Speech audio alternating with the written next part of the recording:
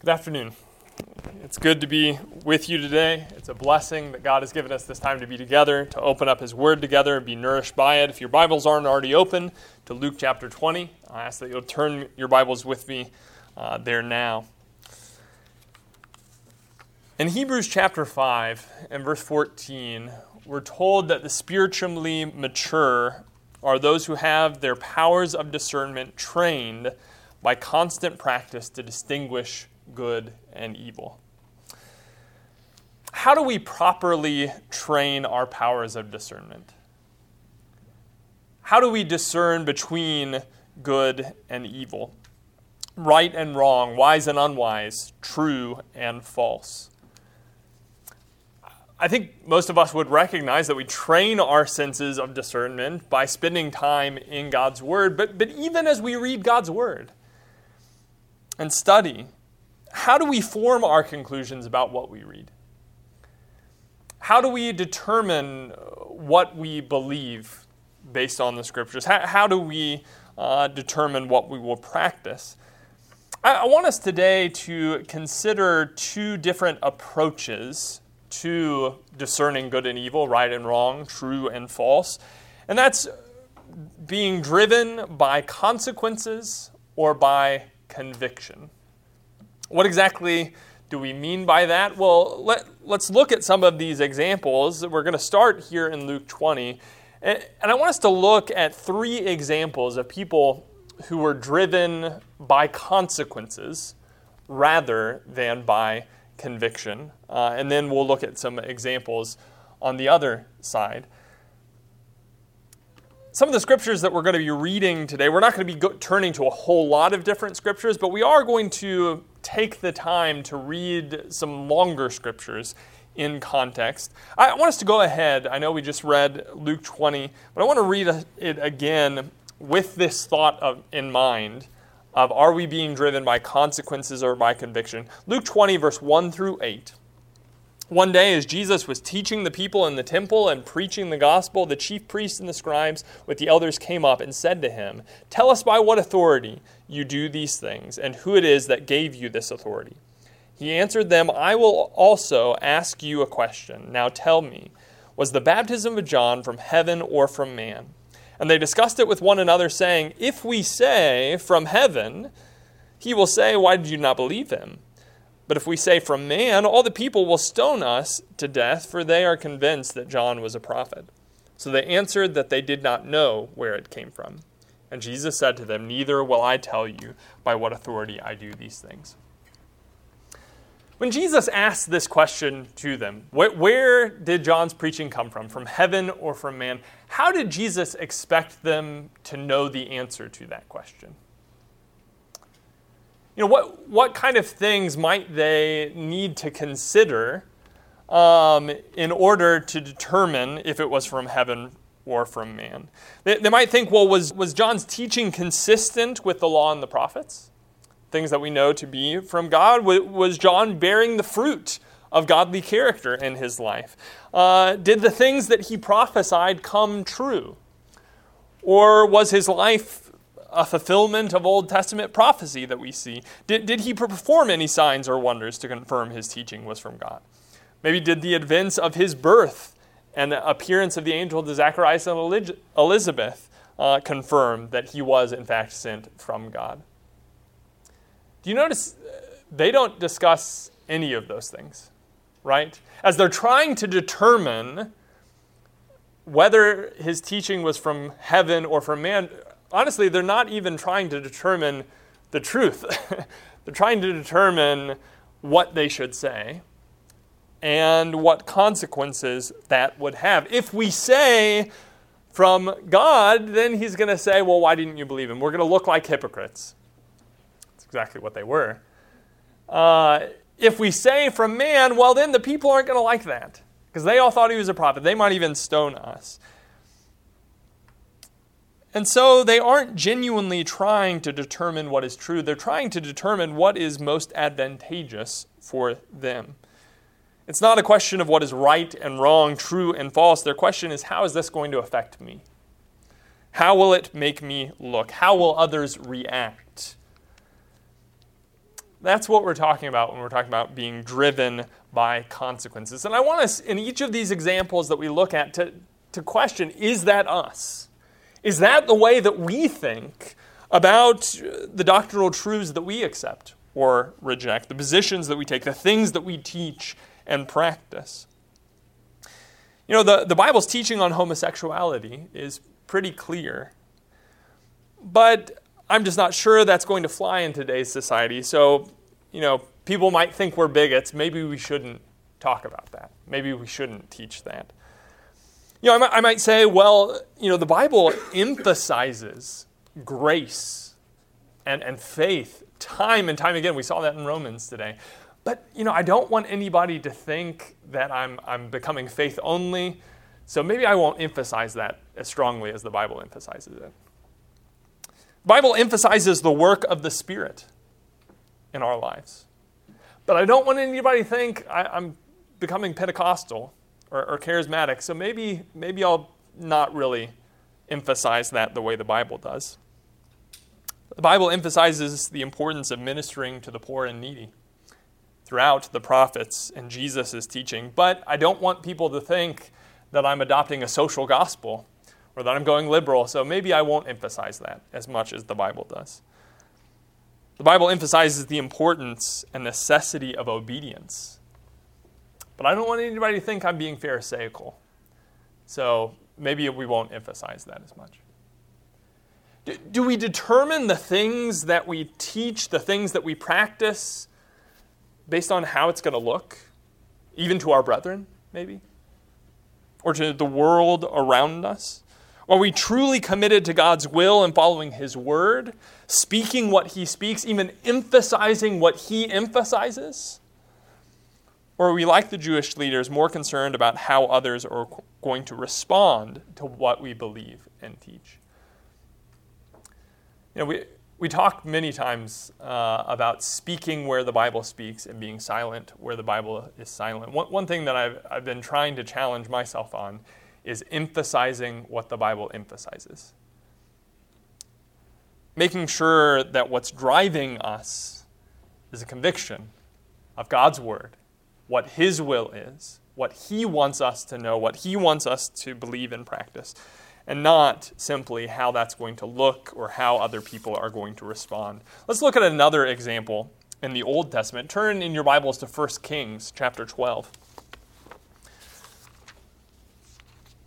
1 Kings chapter 12, you remember the division of the kingdom of Israel between Judah and the south and Israel and the north. And Jeroboam is given control over these northern 10 tribes. And here in 1 Kings chapter 12, starting in verse 26, we read, "And Jeroboam said in his heart, 'Now the kingdom will turn back to the house of David. If this people go up to offer sacrifices in the temple of the Lord at Jerusalem, then the heart of this people will turn again to their Lord, to Rehoboam, king of Judah, and they will kill me and return to Rehoboam, king of Judah.' So the king took counsel and made 2 calves of gold. And he said to the people, 'You have gone up to Jerusalem long enough. Behold your gods, O Israel, who brought you up out of the land of Egypt.' And he set one in Bethel, and the other he put in Dan. Then this thing became a sin, for the people went as far as Dan to be before one. He also made temples on high places and appointed priests from among all the people who were not of the Levites. And Jeroboam appointed a feast on the 15th day of the 8th month, like the feast that was in Judah. And he offered sacrifices on the altar. So he did in Bethel, sacrificing to the calves that he made, and he placed in Bethel the priest of the high places that he had made. He went up to the altar that he had made in Bethel on the 15th day in the 8th month, in the month that he had devised from his own heart. And he instituted a feast for the people of Israel and went up to the altar to make offerings." Do you read how much there it says, which he made, which he devised in his heart? Why did Jeroboam do that? Why is it that Jeroboam made the golden calves? Why did he set up the altars in Dan and Bethel? Why did he set up the temples in the high places? Why did he start making priests out of all the people and not just out of the tribe of Levi? Why did he set up this feast day that was of his own devising.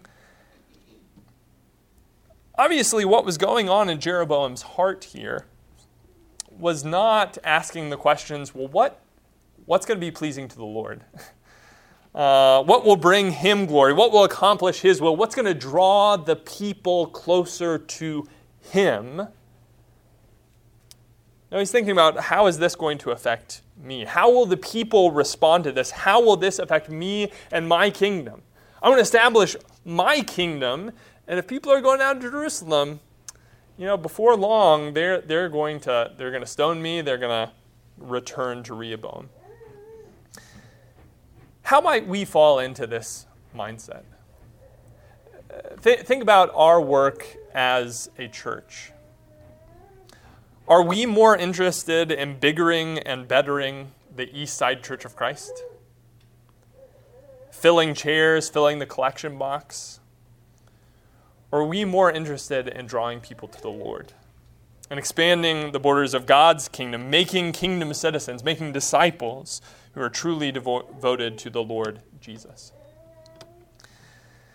If it's about us and about how people are going to respond to us, well, then I think we could really get a lot more people in the door if we started offering some more social programs, some fun activities for kids, maybe a little bit of entertainment, nothing too over the top, and it would all have a Christian flavor to it. We'll have free pizza and Jesus, game night for Christ, and a little coffee and donuts in the back wouldn't hurt. But where is our motive in that? Where is our heart? What is our goal? What are we seeking to accomplish? Is that the kind of work that we see the New Testament church involved in the pages of our Bible? Do we see any examples or patterns of them using the collection in that way? Does that have any place in the mission that Jesus entrusted to his body, the church? What's the motive behind decisions that we make as a church? Are we genuinely trying to please the Lord? Because if so, then everything that we do is not going to be about, well, how are people going to respond to this? How is this going to affect the bottom line? The question is going to be, is this what God wants of us as his people? Is this what we see him revealing to us within his word? Do I have some scriptural reason, some scriptural basis of what God has told me that would drive me to do these things? Or are we simply focusing on attracting people, on fitting society's picture of what a church should be? Jeroboam here, what initially seemed to be a really smart idea politically to help out his kingdom, didn't end so well for him and for his family, did it? No, we need to rather be focusing on pleasing the Lord than simply how this is going to affect us. Let's look at a third example. Jeremiah 42, we read this not too long ago in our congregational scripture reading. And you see here in Jeremiah, after Nebuchadnezzar has come and wiped out Jerusalem, there's a small remnant left. And at first things are going well, but then somebody comes in and murders the governor that the Babylonians had set over them. And now things are really scary. Nebuchadnezzar is going to come back in. This is the guy that wiped out the temple, that destroyed Jerusalem. And now they're on the hook for possibly having murdered the person that was set over them. So they come to Jeremiah in Jeremiah 42, and they want to know what they should do. Starting in verse 1. It says, "Then all the commanders of the forces, and Johanan the son of Kareah, and Jezaniah the son of Hoshea, and all the people from the least to the greatest came near and said to Jeremiah the prophet, 'Let our plea for mercy come before you, and pray to the Lord your God for us, for all this remnant, because we are left but a few, as your eyes see us, that the Lord your God may show us the way that we should go, and the thing that we should do.' Jeremiah the prophet said to them, I have heard you. Behold, I will pray to the Lord your God according to your request, and whatever the Lord answers you, I will tell you. I will keep nothing back from you. Then they said to Jeremiah, May the Lord be a true and faithful witness against us if we do not act according to all the word with which the Lord your God sends you to us. Whether it is good or bad, we will obey the voice of the Lord our God, to whom we are sending you, that it may be well with us when we obey the voice of the Lord our God. This sounds promising. This sounds a whole lot different than what we've just looked at with Jeroboam and the Jewish rulers. Here they're saying whatever God says, whether it's good or bad, whether it's pleasing or displeasing, we're going to do what the Lord says. In verse 7 it says, At the end of 10 days, the word of the Lord came to Jeremiah. When I read through this most recently, I found that interesting. God doesn't give an immediate answer. For 10 days, they're waiting for this answer from the Lord. Can you imagine maybe what's going on in their minds during that time? Okay, God hasn't said anything yet. I wonder what we should do. What do you think we should do? And as day 1, day 2, day 3, day 4 goes by, they're starting to form in their minds perhaps, well, I really think that this is going to be the best decision. I really think this is what we should do. By day 10, it seems they've already made up their mind what God's will is going to be on this, what the right course of action is. But Jeremiah, after 10 days, responds to them and tells them, stay in the land. Submit to the king of Babylon. Again, the king that wiped out the temple, that wiped out Jerusalem, you submit to him, and God will protect you. Well, look in chapter 43, starting in verse 1. It says, When Jeremiah finished speaking to all the people all these words of the Lord their God, with which the Lord their God had sent him to them, Azariah the son of Hoshea and Johanan the son of Kareah and all the insolent men said to Jeremiah, You are telling a lie. The Lord our God did not send you to say, Do not go down to Egypt to live there. But Baruch the son of Neriah has set you against us to deliver us into the hand of the Chaldeans, that they may kill us or take us into exile in Babylon.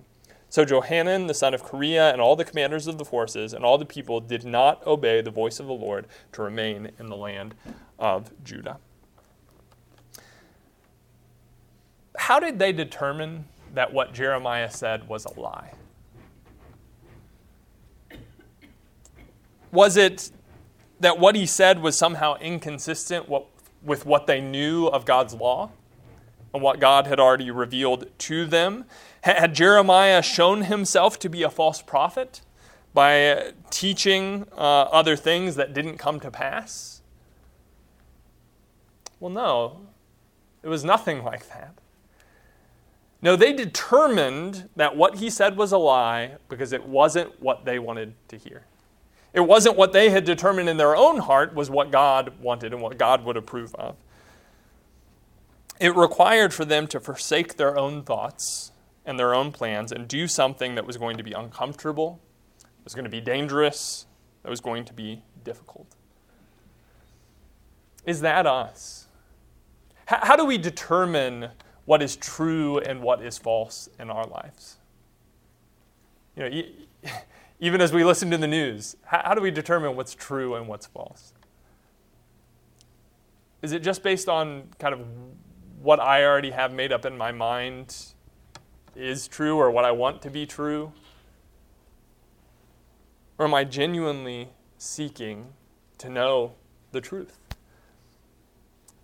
Most importantly, in my relationship with the Lord, as I study His Word, and I hear different people teach and preach different things, how do I determine what's true and what's false? Have I already kind of made up in my mind what I want it to be, based on how it's going to affect me, how difficult it's going to be, how uncomfortable it's going to be? I might say, well, I don't think God would expect me to attend every assembly of the church. I think it's just fine to be involved as I'm able, kind of fit church around my schedule. How did you come to that conclusion? Is it something that we read in God's Word that drew us to that conclusion? Something that we heard from him? Or is it kind of what we already had made up in our minds was reasonable? You might say, well, I don't think God would want me to stay in this marriage, as stressful and hurtful and unfulfilling as it is. Or maybe even though I was divorced unscripturally and am in an unscriptural marriage, I just don't think God would require me to stay single. He wants me to be happy, right?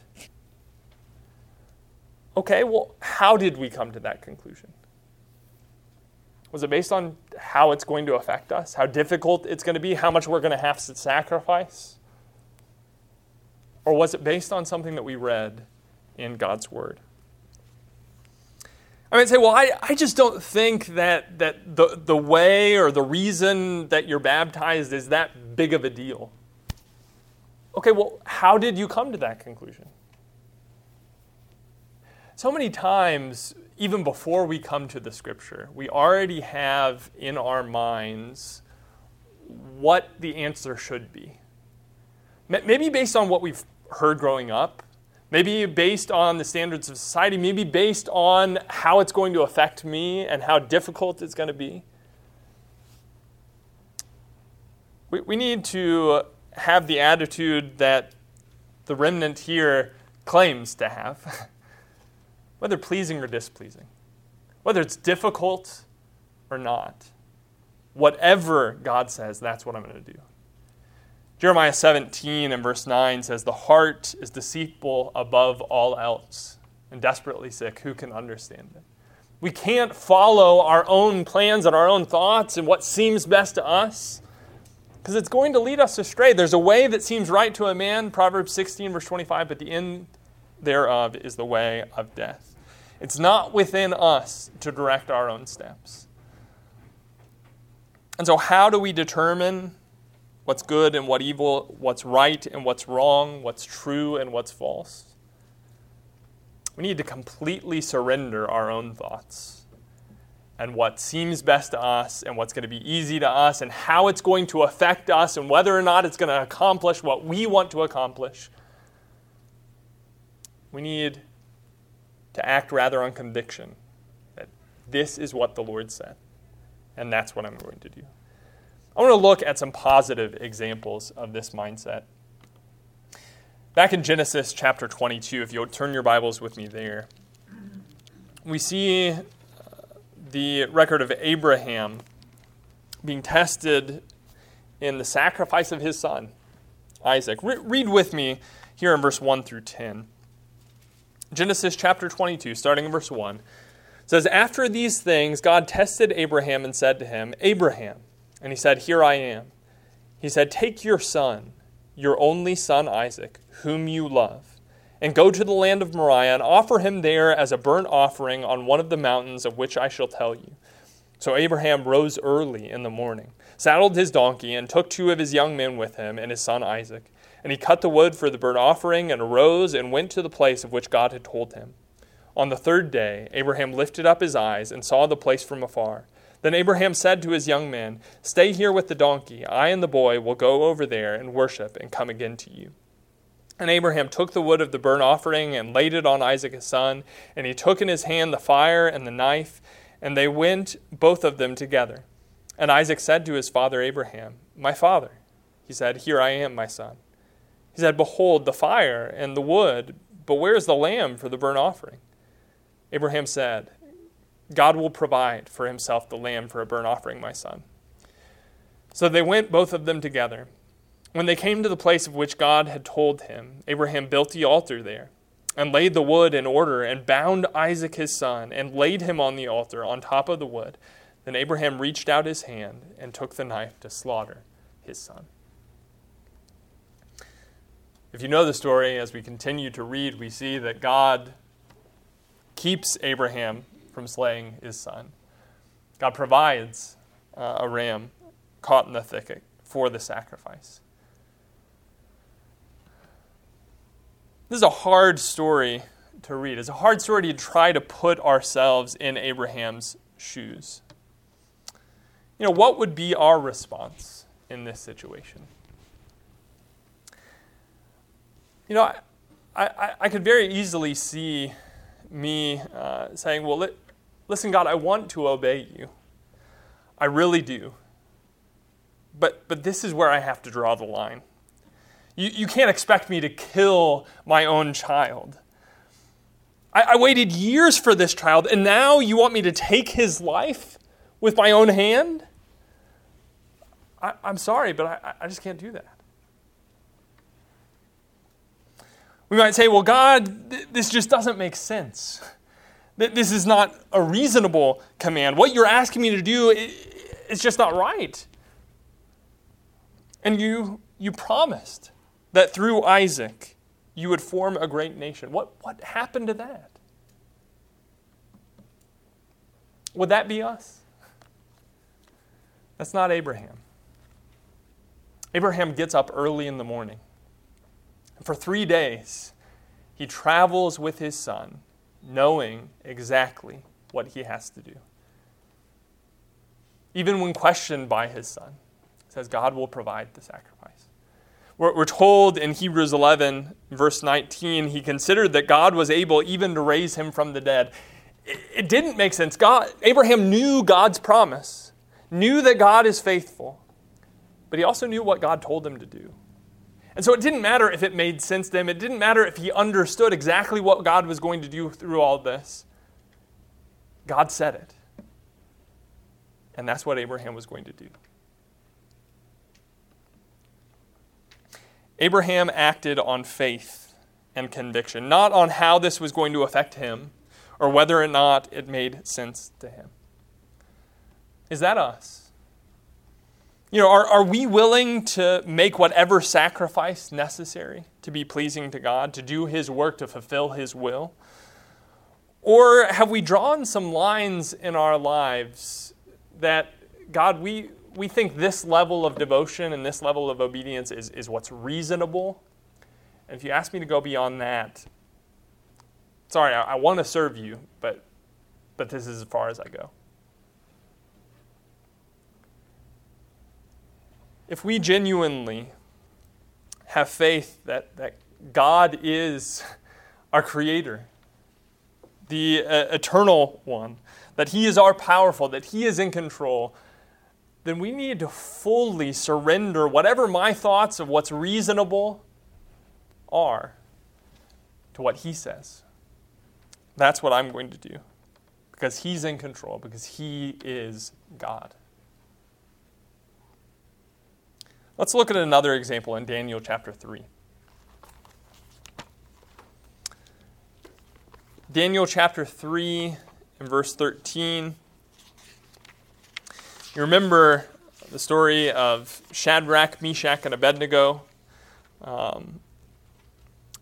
as young men here in Babylon who refused to bow down to this golden image that has been erected. If you'll read with me in Daniel chapter 3, starting in verse 13, it says, Then Nebuchadnezzar, in furious rage, commanded that Shadrach, Meshach, and Abednego be brought. So they brought these men before the king. Nebuchadnezzar answered and said to them, Is it true, O Shadrach, Meshach, and Abednego, that you do not serve my gods or worship the golden image that I have set up? Now, if you are ready when you hear the sound of the horn, the pipe, lyre, trigon, harp, bagpipe, and every kind of music to fall down and worship the image that I have made, well and good. But if you do not worship, you shall immediately be cast into a burning fiery furnace. And who is the God who will deliver you out of my hands? Verse 16. Shadrach, Meshach, and Abednego answered and said to the king, O Nebuchadnezzar, we have no need to answer you in this matter. If this be so, our God, whom we serve, is able to deliver us from the burning fiery furnace, and he will deliver us out of your hand, O king. But if not, be it known to you, O king, that we will not serve your gods or worship the golden image that you have set up. Here, Shadrach, Meshach, and Abednego didn't just remain faithful insofar as they were confident of being delivered. You see that last statement there? But even if not, God's able to. We know God's able to. We don't know that he is going to. And even if he doesn't, let it be known, we're going to serve him. They didn't only trust in God's power, they trusted in God's will. And they were going to be faithful to him, not just because they had a hope that it was all going to turn out well for them. No, it very well could mean that they were going to be killed, that they were going to be burned alive. But even if that was the case, we're still going to do what God wants us to do, no matter the consequences. Is that us? Are we only serving God insofar as he blesses us with the kind of life that we desire? Or are we willing to be faithful to him through the fires of trial, through the deepest, darkest valleys of discouragement and grief? Are we willing to surrender all of our personal dreams and hopes and goals for life to be who he wants us to be, even to be faithful unto death? Brethren, that's what God deserves, because he is God. Are we living by conviction or simply by consequences? Let's look at the ultimate example, Jesus himself. In the Gospel of John, I've been studying this with some of the young men recently. We see a couple times in John chapter 5 and in John chapter 6, Jesus making a similar statement here. In John chapter 5 and verse 30, he says, I can do nothing on my own. As I hear, I judge, and my judgment is just, because I seek not my own will, but the will of him who sent me. Again, later on in John chapter 6, verse 37 and 38, he says, all that the Father gives me will come to me, and whoever comes to me I will never cast out, for I have come down from heaven not to do my own will, but the will of him who sent me. Not my own will, but the will of him who sent me. In the context of John 5 and of John 6, in John 5, he's being rejected by the religious leaders. And they are upset and offended by him because he is healing on the Sabbath. And he's basically saying, listen, I didn't come to gain your approval. I didn't come to be accepted by you. I've come to do the Father's will. In John chapter 6, he's fed the 5,000, and many of them are coming to get another meal. They're interested in this food that he has to offer, but they're not seeking him for the right reasons. And so Jesus gives them a very difficult teaching, and they all turn away. Only a few are left who are still following him. He goes from having a crowd of 5,000 people to only having a few followers left. And in that context, he's once again saying, listen, I didn't come to gain your approval. I've come to do the Father's will. What were the consequences of that commitment to the Father's will? Well, in Matthew 26, verse 39, we see Jesus making that similar statement once again. As he's in the Garden of Gethsemane, it says, and going a little farther, he fell on his face and prayed, saying, my Father, if it be possible, let this cup pass from me. Nevertheless, not as I will, but as you will. Brethren, Jesus did not spend a single day on this earth for himself. He came to this earth to pursue the Father's will. He knew his mission and purpose was to die as a sacrifice for our sins. And as painful and dreadful and undesirable as that was, it didn't matter what Jesus felt about it. It didn't matter what it would cost him. He was not driven by the consequences. He was driven by conviction, by a love for the Father, by a love for us. And as disciples, called to take up our cross and follow him, that is our pattern. This life is not about us. It's not about me. That's not why I'm here. I'm not here to accomplish my own will. I'm here to do the will of the Father. That's what it means to follow in the footsteps of Jesus? Do our lives reflect a not my will, but yours be done attitude? Are we driven by how things affect us or by conviction of what God desires of us? An unwavering commitment and devotion to Him. What about you today?